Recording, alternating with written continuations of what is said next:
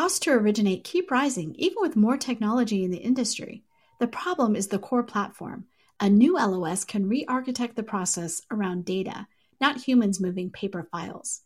Vesta has built this LOS, and you can learn more at Vesta.com. Welcome, everyone. Today on the podcast, I'm joined by Melissa Smith, the managing editor of our sponsor content studio, to talk about the topics really resonating with our audience right now, including mortgage tech and strategy, non-QM products, foreclosures, and modernizing the appraisal process. Melissa, welcome back to the podcast. Hey, Sarah. Thanks so much for having me back on.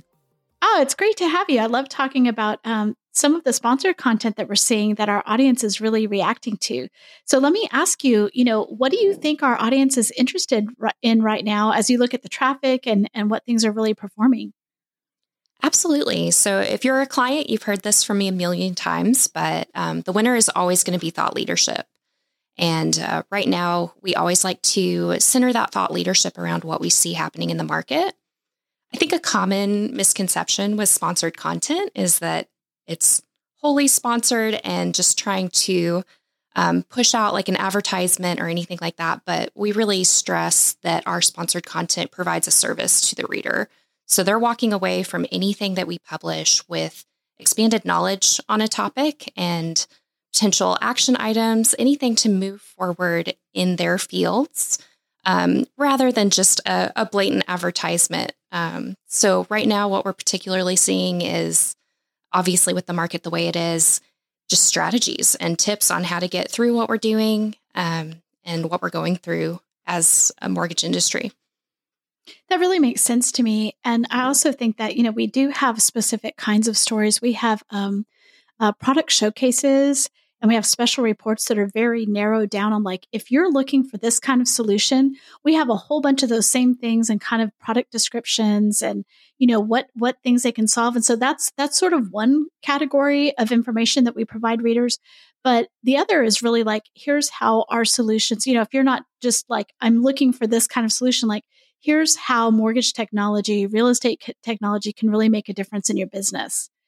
And that's a different kind of story, I think. And we see those, we see our audience very interested in that. To your point, right now, it's going to make a huge difference in their efficiencies, in how much money they make. We just did a story that, IMBs lose a certain amount of money on every single loan in the second quarter. It was just like, it harkens back to 2018 and before when we wrote these stories over a certain period of time. I think it started in 2016 about, the cost to originate a loan was ridiculous. And it was like, it's even more ridiculous. And it's like, it's still ridiculous. And what we see right now is that lenders are having to, it costs a lot of money to do mortgages right now, don't have a lot of volume. So this is the kind of environment where the technology that you use and the processes that you have are going to make such a huge difference, which is why, some of these stories are doing really well. We can see that our audience really cares. Let's talk about one of those, which is it's a Q&A with Stavvy CEO Costa Ligres. Tell me about that story. Absolutely. So that one is all about mortgage tech that is making the biggest impact. And obviously, it feels like we talk about mortgage tech all the time, but it's constantly changing. And the industry is still adopting it across the board. So there's always new information that's out there. And it's always fun to be able to sit down and talk with these executives about where they see the biggest changes and where they find the biggest impacts. Specifically for Costa, he talks about delegating tasks to tech. We hear a lot about stare and compare. So he is all about automating and then really just the added security that comes with digitizing. And then, of course, we can't have a conversation about mortgage tech without talking about Ron. So make sure to check that one out because he has a lot to say about digitizing in the closing process. I love that. Yeah, I think it's one of the things that because we are so, we talk about this and think about this every day, and we're really in touch with some of the most advanced companies on real estate and mortgage and all of the tech companies that really, can help that advancement, that it's still very surprising to me always when I have my own interaction, when I buy a house or get an appraisal or whatever, when it's a pretty manual paper-based process. But I think still right now, I mean, we have a very distributed mortgage system. You don't, even the biggest lenders don't have very much market share when you look at the whole ecosystem. And so you have a lot of smaller players, and a lot of those smaller players are still in the beginning stages of what they're adopting and what they can do. So I think that it's, to us, we're like, well, doesn't everybody already do this? But they don't. And, one of the things that I really like that Costa points out is that technology allows multiple people to work in parallel on different parts of the transaction. And that's just so key right now. I don't know how you're going to meet the time to close that you need. I don't know how you can do it if it's still like, I've got this paper and it's making its way through around different people and on their desks and in files. And that's what's going to determine how long it takes to close this loan, especially with, rates changing so rapidly up and down. I mean, we see them change all the time. So I think that's a really great part of automation and overlooked by people who are like, well, of course, everybody knows this. Like, no, they don't. I remember I used to work for an ad agency. It was like a Mad Men era ad agency. This was back in the day. And we had to we were on one floor and all of the paper copies of what we were editing was on a different floor. And he didn't want us to the owner did not want us to get in the elevator. We had to take the stairs down and pick it up from this place and take it up. And the whole time it was with an editor, no one else could see it. No one else knew where it was. And I just think, that's content for an ad agency. But when you talk about a loan that's living who knows where on whose desk in some sort of process, you can see the inefficiencies that would just be everywhere on that. Well, thank you, Sarah, for not bringing those practices to HousingWire. This was also a company, I have to say this, where if you were caught on social media during work hours, you would get fired. But the head of the company would like friend you on social media, and you're like, I feel like I'm being set up. I don't know. So I learned a lot of things at that company that I didn't want to do, and that we have not adopted. Let's talk about another one, a white paper that we're seeing people really find a lot of really valuable information in is one by Candor. Tell me about that one. Absolutely. So like I mentioned earlier, I'm always going to stress thought leadership, and I really just found this one to be the pinnacle of thought leadership. It's titled Creating an Invincible Lending Strategy Refresh Amid Chaos, which loaded headline, but I want to read the subhead as well, because if we had unlimited real estate online to put the full subhead, I would. And that is how to exploit the current crisis and reposition for long-term success. So a lot there, but really the thesis is just taking the chaos that we see right now and how lenders can adapt. And not only that, but thrive. And so what they did to create this white paper is they conducted interviews with executives from lenders of all sizes, and they took that feedback to formulate a lot of the trends that they saw in people that were succeeding. And they really found four main themes from all of that feedback, and that was seizing opportunity in a contracted market, using data as strategy, and then this one we see a lot in our other content, and that's end-to-end process revolution. A lot of times people, it's tempting to make that mistake of sort of huddling in a corner and waiting it out. But the common argument we see if you want to succeed is to go ahead and drive forward with any kind of process revamps that you can, even when times are crazy. And then that fourth theme that we see is digital transformation, which a common theme throughout most of our content right now, but definitely an important one. I think that, when you click into the white paper and it says the opportunity presented by crisis, and that really speaks, I think, to what we're seeing. We have a great vantage point because we work with so many companies in real estate, in mortgage and technology, and title and appraisal. And we really do see right now, these are the kind of times where companies are made, companies thrive, and, there's opportunity. Every crisis has opportunity. And this one, we see some really smart companies taking advantage of those opportunities. And, if you talk to anybody who's been in the business through different cycles, they'll tell you, I mean, it's not during, the last 2 years when the volume was just like drinking out of a fire hose. that's not necessarily the time that you're going to have to really look at your process or make sure your technology is up to, you're just trying to keep up.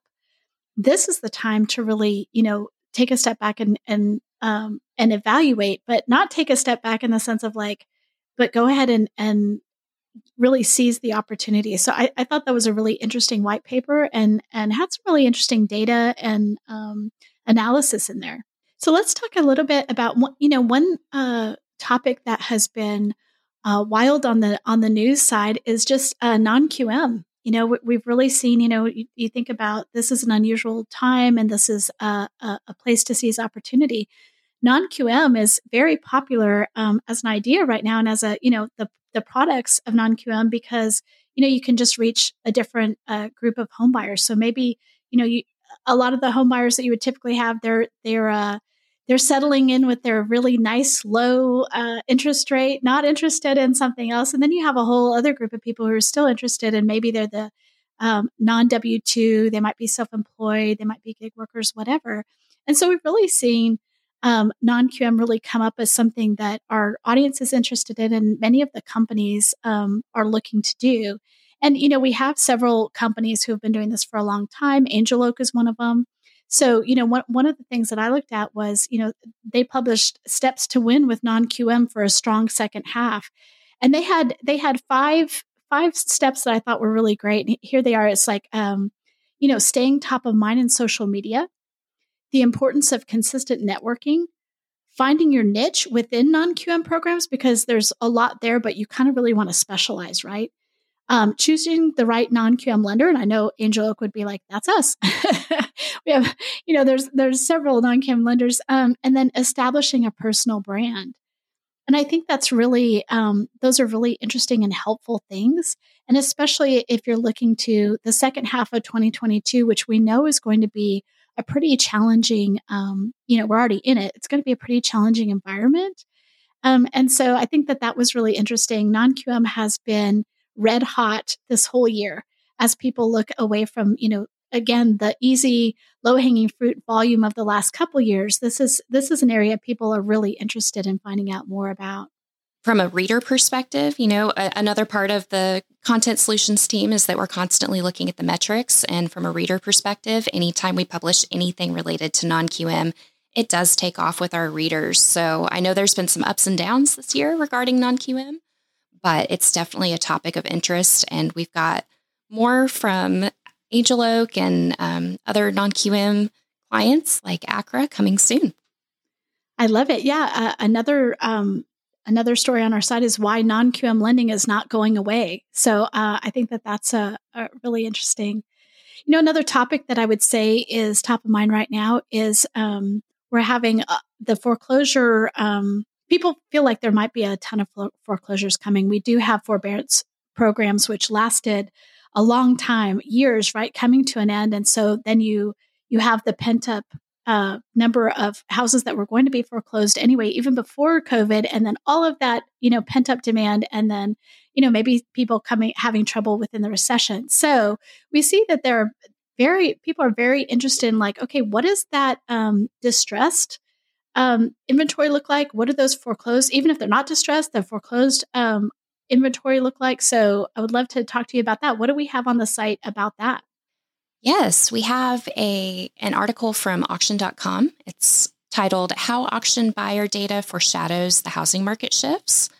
And this one was super interesting because basically it talked about how the slowdown, and I use the word slowdown lightly, but the real estate slowdown that we've seen, particularly in the month of June. I know Redfin said that the median asking price for newly listed homes dropped about 1.5%.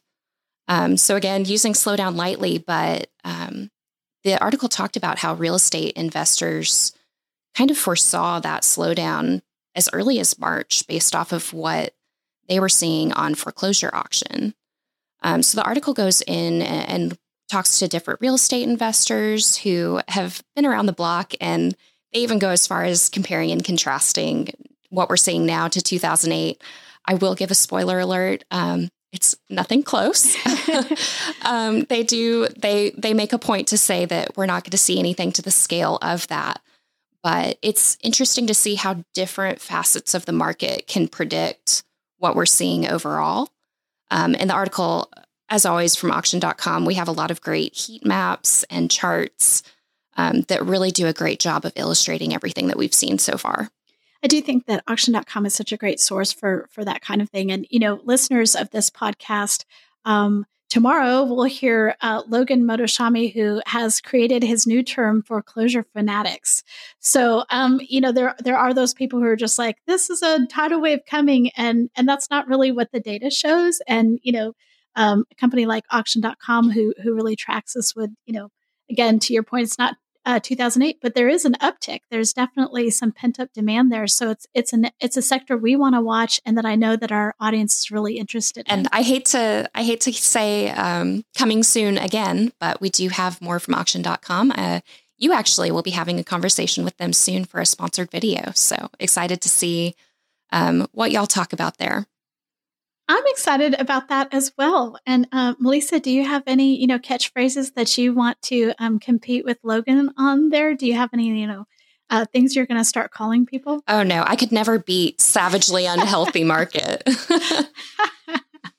So I joke about that. There's a Logan Motoshami bingo card for his different, catchphrases, but they really do. They catch on with people. So we'll do that. Another big story. So I just I write the appraised value newsletter for people in the appraisal space, that part of our audience. And, one of our stories right now on the site is about the fact that an appraisal firm and Loan Depot were sued by a Black couple for appraisal bias. And this has been an ongoing story for the last couple of years. And we know that the Biden administration is very interested in stamping out appraisal bias and figuring it out. They have an interagency task force.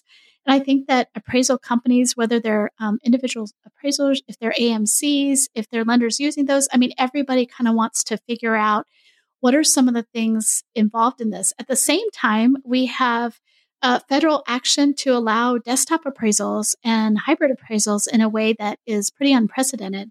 So there's a lot going on in appraisals, and there's a lot of both value there, but also risk in the way that people are valuing property right now. So tell me what we have on the site specifically about appraisals. Yeah, we have an executive conversation, which is our fun way of saying Q&A. With ServiceLink, we talked with Erin Reed. She's the Vice President of Operations at ServiceLink. And we talked about why now is the time for lenders to modernize their appraisal process. So a key highlight of hers is really just reducing cycle times. And especially now as lenders are deep in competition, anything that can set them apart is vastly important right now. So reducing those cycle times, bettering the borrower experience are all key things that she highlights in terms of what you can benefit from modernizing your appraisal process. And that phrase, modernizing appraisals, really means different things to different people. We would say, I think it's the equivalent of the digital mortgage process, right? It's like we're systematizing things, we're automating things, we're making them repeatable, we're making them easier, faster, hopefully. And so I think, but that's the term that the regulators use, is the appraisal modernization. And they can mean a lot of things by that, but it's basically like change is coming, change is here for the appraisal industry and for those involved in appraisals. And so understanding what the technology can do to help you in that modernization is really key. Absolutely. Well, we have so many interesting topics here. I know we just picked out 5 topics, but there's a ton. When you and I were going through this, it's like, there's so much on the site. We have some great tech solutions and tech solution providers. So if people are looking for that kind of information, and really we love offering that kind of information because this is what we know is going to make a difference in this market. You had several things that you're like, stay tuned for this. Is there anything else coming up that we should be watching for? Oh, so much. I'm going to hop on the events train and always plug Housing Wire Annual. It's coming up, and we do have a sponsored podcast coming out of that with UWM. So excited about that. Yes, Housing Wire Annual is October 3rd through 5th. It's in Scottsdale, Arizona this year. We're really excited. It's at a resort location. We have amazing content. We also will have sponsors and different product demonstrations there, along with the content, along with great networking opportunities. So glad you brought that up, Melissa. Appreciate that. And thanks for being on today and giving us some hints about what our audience is really looking at on our site. Thanks so much for having me, Sarah.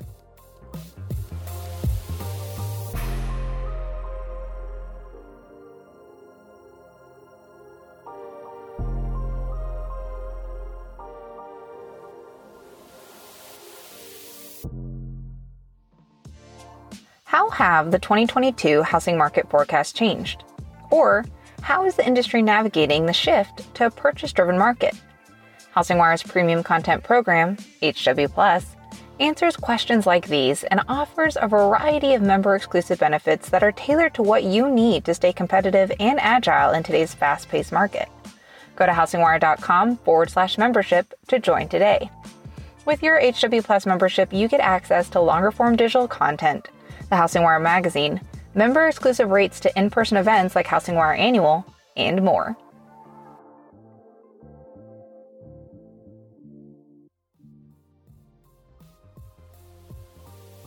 Thanks for listening to Housing Wire Daily. If you haven't already, we'd love for you to take a minute to rate the show and leave a comment. And make sure to tune in tomorrow for more news and insight.